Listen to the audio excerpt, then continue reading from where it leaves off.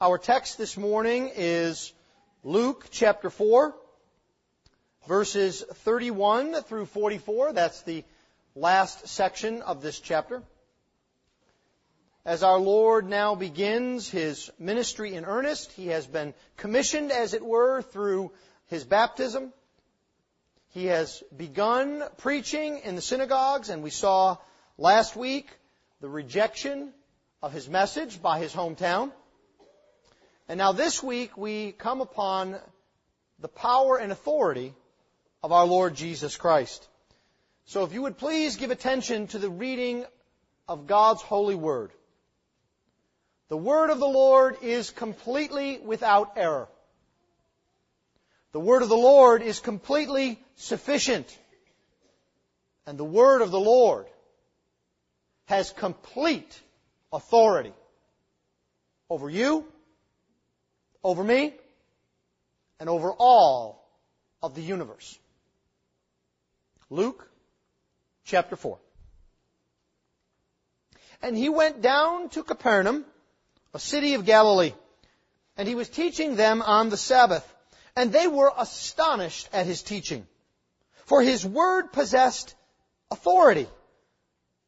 And in the synagogue there was a man who had the spirit of an unclean demon. And he cried out with a loud voice, "Ha! What have you to do with us, Jesus of Nazareth? Have you come to destroy us? I know who you are, the Holy One of God." But Jesus rebuked him, saying, "Be silent, and come out of him." And when the demon had thrown him down in their midst, he came out of him, having done him no harm. They were all amazed and said to one another, "What is this word? For with authority and power He commands the unclean spirits, and they come out." And reports about Him went out into every place in the surrounding region. And He arose and left the synagogue and entered Simon's house. Now, Simon's mother-in-law was ill with a high fever, and they appealed to Him on her behalf. And He stood over her and rebuked the fever, and it left her. And immediately she rose and began to serve them. Now when the sun was setting, all those who had any who were sick with various diseases brought them to Him, and He laid His hands on every one of them and healed them. And demons also came out of many, crying, "You are the Son of God." But He rebuked them and would not allow them to speak, because they knew that He was the Christ. And when it was day, He departed and went into a desolate place. And the people sought Him and came to Him, and would have kept Him from leaving them. But He said to them, "I must preach the good news of the kingdom of God to the other towns as well. For I was sent for this purpose." And He was preaching in the synagogues of Judea. Thus far the reading of God's Word. Let's pray for His blessing upon it. Let's pray. Heavenly Father, we ask this morning that You would reach us by Your Word. Teach us, O Lord, but do not end there. Convict us of our sin. Comfort us with the gospel. Change us by the power of Your Word and Spirit. This we ask in Christ's name. Amen. Well, this morning we continue to see the ministry of our Lord Jesus Christ unfold. The one who was announced to come, the baby in the manger, the young boy in the temple, the hometown prophet who had taught in his hometown synagogue and who was baptized by John the Baptist, is now in earnest going about the ministry that the Lord has given to him.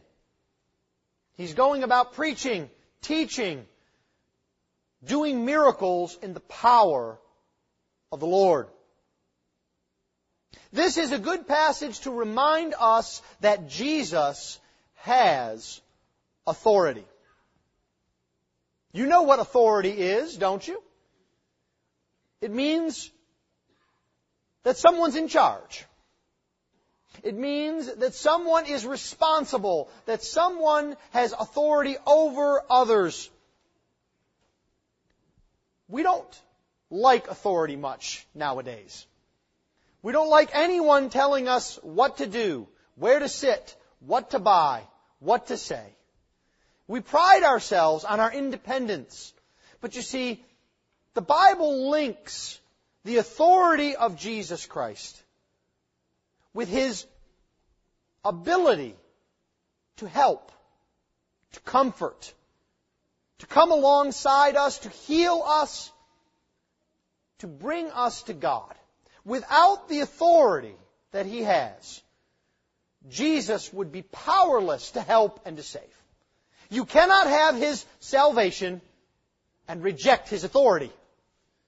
The two come together in the person and work of Jesus. And so this morning we will see Jesus' authority in three ways. First, we will see His authority over evil. Then we will see His authority over sickness. And then finally, we will see His authority over all. Jesus' authority over evil, sickness, and all. Let's begin then at verse 31, where Jesus has left His hometown. And He is now in Capernaum. And He goes into the synagogue there on the Sabbath, and He begins to teach and to preach. And something happens that we don't expect to happen in church. We're reminded that the world has real evil. There is real evil in the world today. Real evil out there and real evil, beloved, in here. Evil is real and tangible. It is not a figment of our imagination. You know, it has been famously said that one of the things that the devil desires most is to convince you so that you will think he does not exist. Because then he has a free reign. And if we think about it, isn't that the cause of our day? It has a fancy philosophical name. It's called materialism. But you can understand it plain and simple. It is the belief that outside of things that we can see, touch, taste, and smell, nothing exists. There is no other realm. There are not demons or angels. There is no God. There is not even something as abstract as the mind. It is all chemicals and neurons and atoms and wood and stone. This is what the world is made of. This is a great problem in our world today, but the challenge I think that we have as we come to a text like this is, do we think about materialists as being only out there? Examine your own life this morning. You may not profess to be a materialist. You may shout loudly from the rooftops that you believe in God, in angels and demons, in another realm, in the eternality of the spirits. But the question that comes is, do you live like it?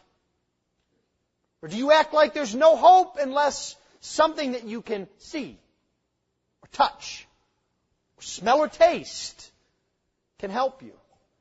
You see, it is a great temptation for us to spend our lives looking down, never looking up and contemplating the things of God and of Christ.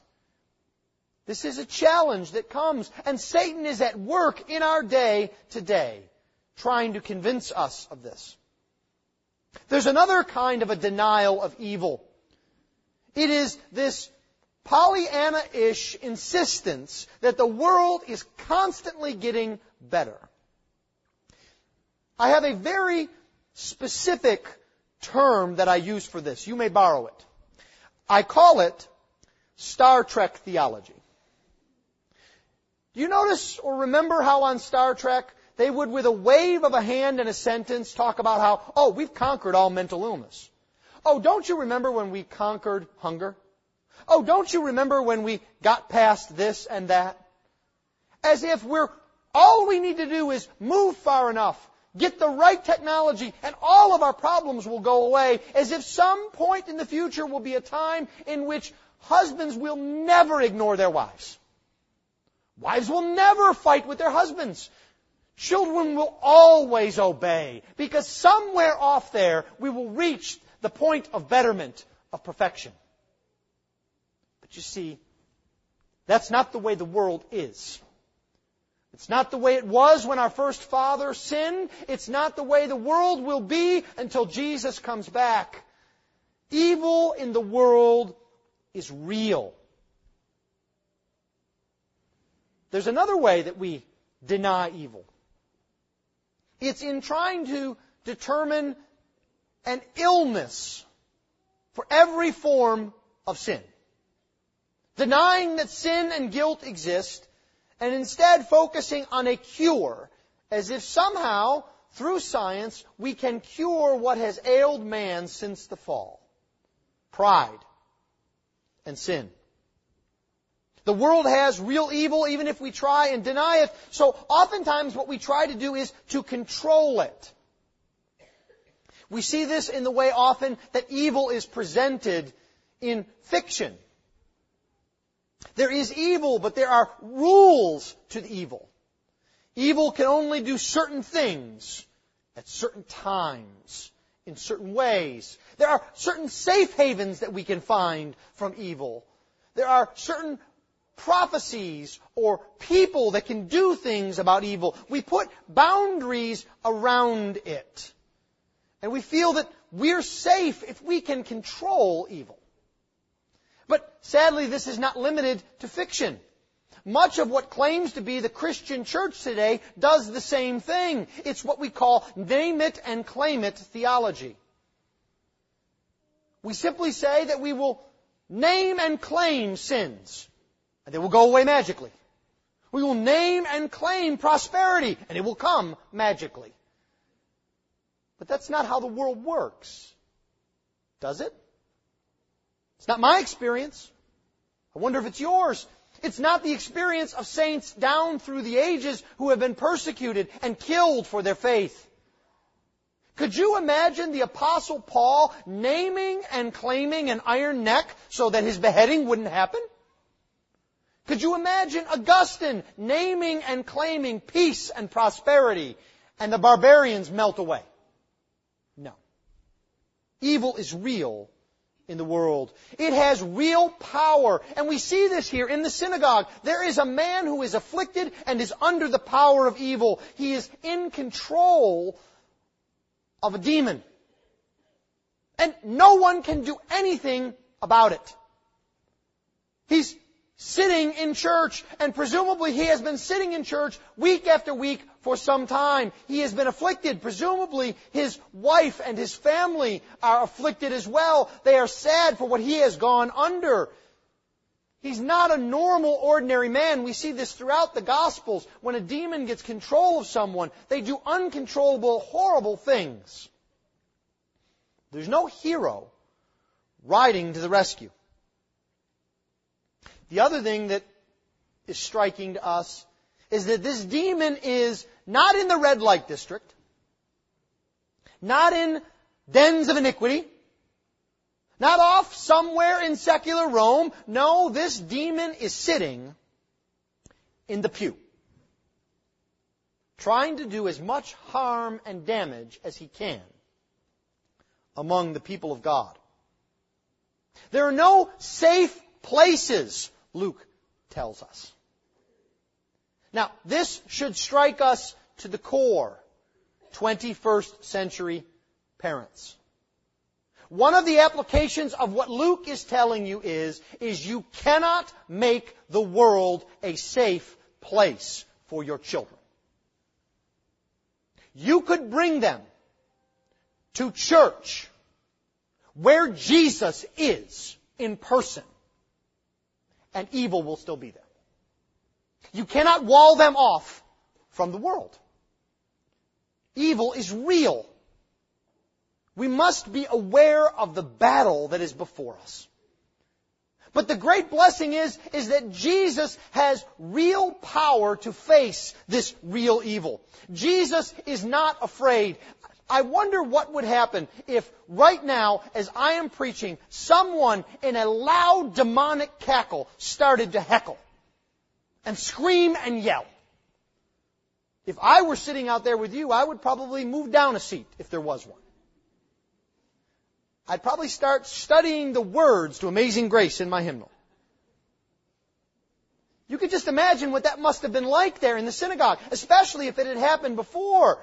They know trouble is a brewing. What will they do? But you see, Jesus doesn't look away. Jesus is not afraid. Jesus confronts the evil head on. He says to the evil, "Get out of here. You don't belong. I'm in charge. I have authority."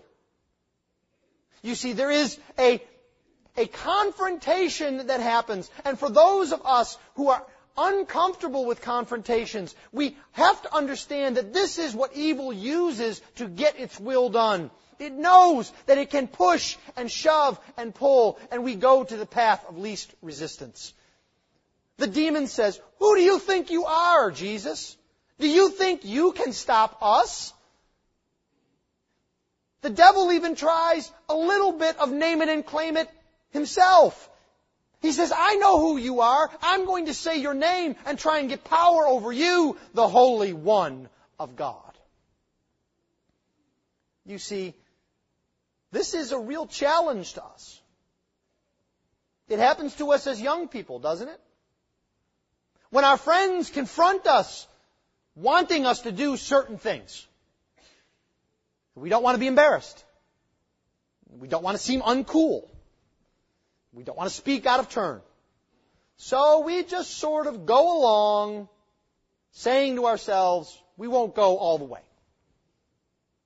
It happens to us as adults too, doesn't it? When we are confronted with temptation and sin, and we know how hard it is to root out the sin out of our lives, and we don't want that kind of confrontation. We don't want that kind of challenge. And so instead, we simply look down and hope that we can be safe. But you see, Jesus knows the reality of the world. You see, the devil wants you to think that he doesn't exist, but if you do think he exists, he swings to the opposite extreme, and he wants you to think that he is all-powerful and can never be defeated. And Jesus shows us that that is a lie.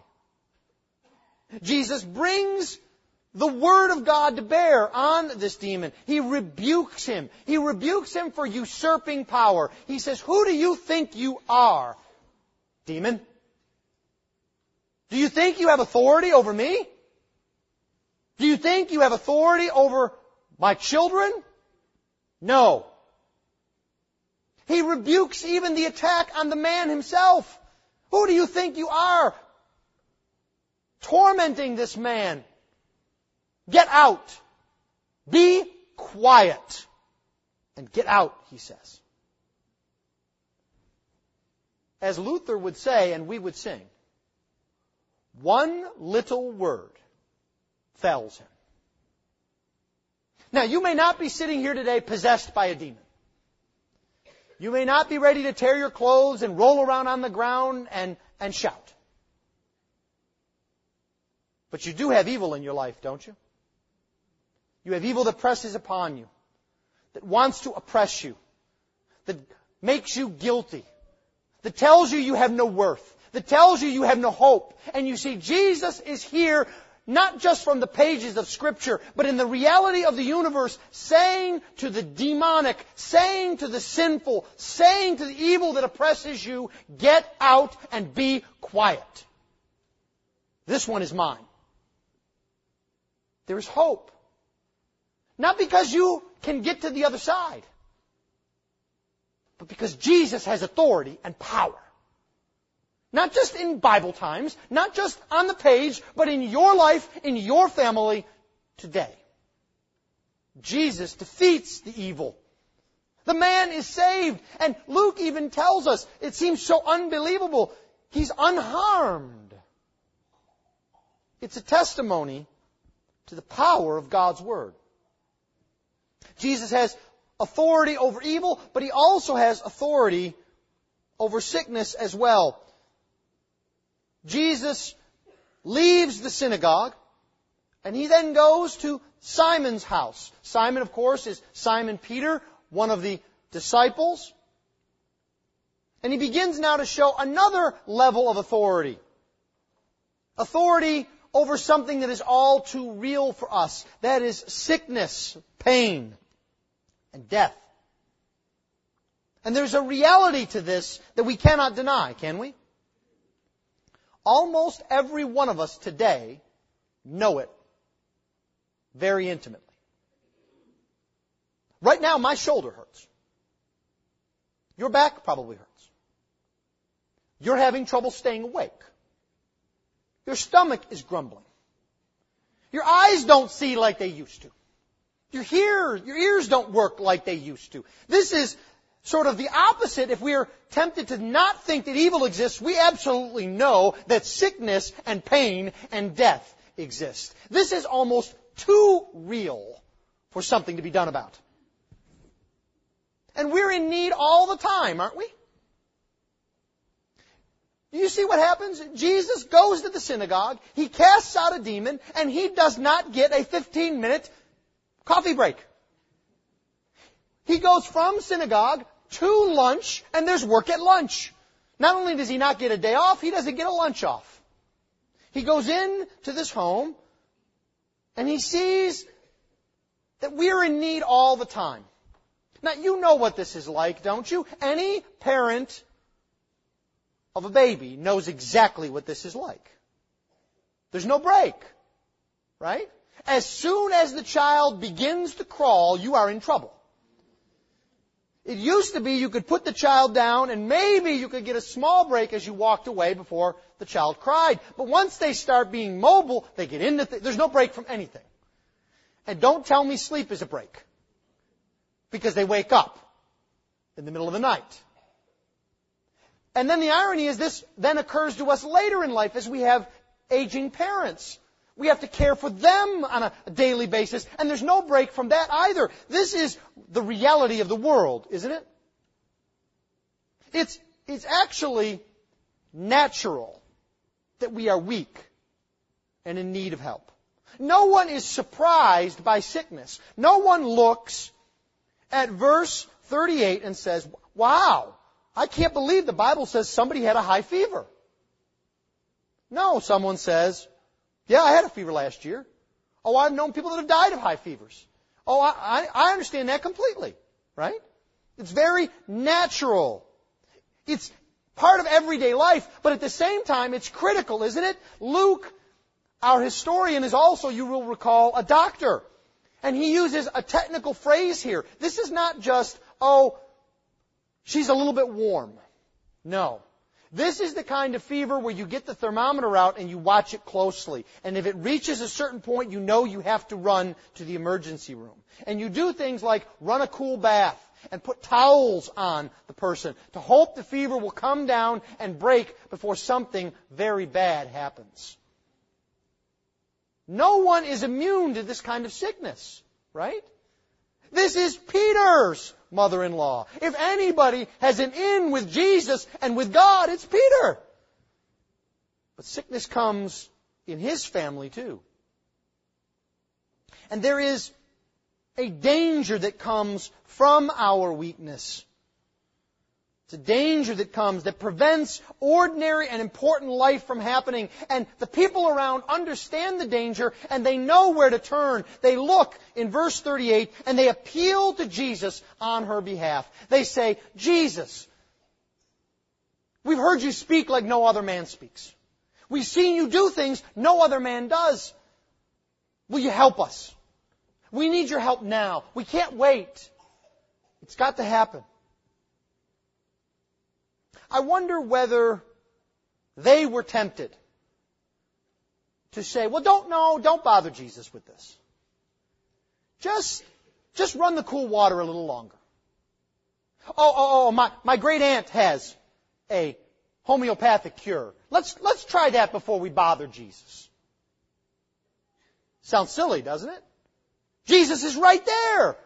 Just get healed. Why are you putting stinky stuff on her face to hope it goes down? Why are you running more cold water? And yet, isn't that how we look at life? Our marriage is in trouble. Well, we could just read one more book. Oh, we could just talk to one more person. I can do that before I really make this a matter for concerted prayer. I don't want to bother Jesus with my problems. He's busy. He's saving people and building the church, and He's the King of the universe. Let me try and handle this first. You see, that's our temptation, isn't it? But Jesus is the one who has authority over all of life and over sickness especially. And there is a reality to the compassion of Jesus that is a great comfort for us. Jesus is eager to help. He doesn't look at Peter and say, "Really, Simon, just cast out a demon. Just preached a sermon. Could I not get lunch first?" He doesn't look and say, "Why don't you all have more faith? If you all had more faith, maybe she wouldn't be sick." He doesn't even look at her and say, "Well, how do you know it's not God's will for her to die?" He simply enters in to their lives. He shows who He is. The Lord Jesus Christ, the compassionate one. And in the same way that He defeated evil, He defeats nature. He brings the Word of God to bear. And Luke puts it very interestingly, something that if I did this today, you would want to have me examined. He rebukes the illness. Now, Jesus, don't you know you're supposed to do some kind of healing touch? Smack her on the forehead? Pray some kind of special prayer? You rebuke a person, not an illness. An illness isn't personal. But you see, what's happening here is Jesus is showing us the power of God's Word and the nature of the universe, because you see, we think it is natural for our shoulders to hurt and our backs to ache and for us to be tired and cranky. It's not. It's unnatural. It's a result of sin and the fall, and Jesus is reversing that even today. It is not natural for there to be death. It is not natural for there to be pain. And Jesus is rebuking the order of the world that is unnatural and in rebellion against His Father. You need to know that. Because you may be sitting here this morning thinking there is something wrong with you. And there may be. You may have challenges.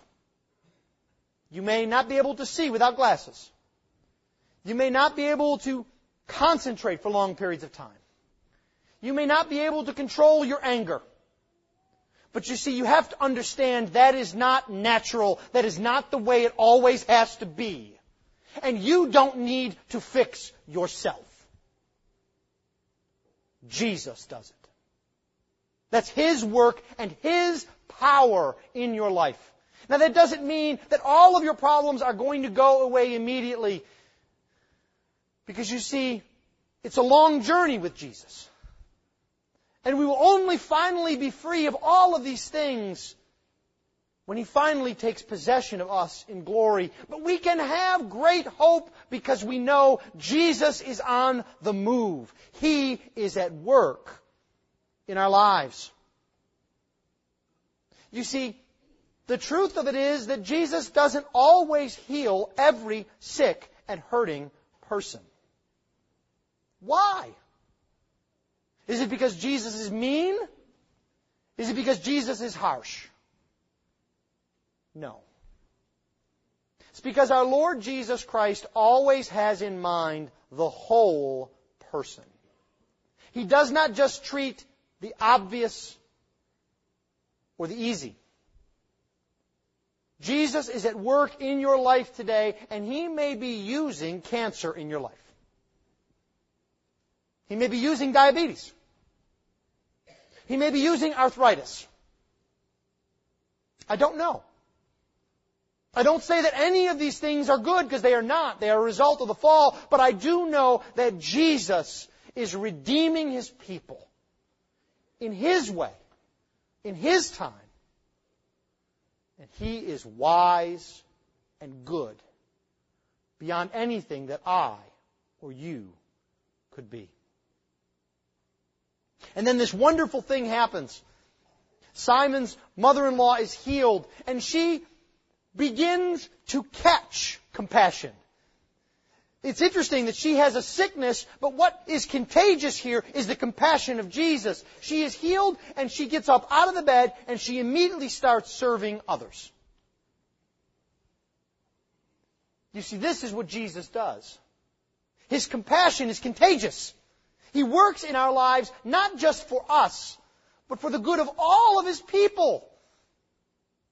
That's why He gives us afflictions, so that He can work in our lives, so that we can then be His salt and light in the world. Jesus has authority over nature and sickness. The last thing that we see here is that Jesus has authority over all.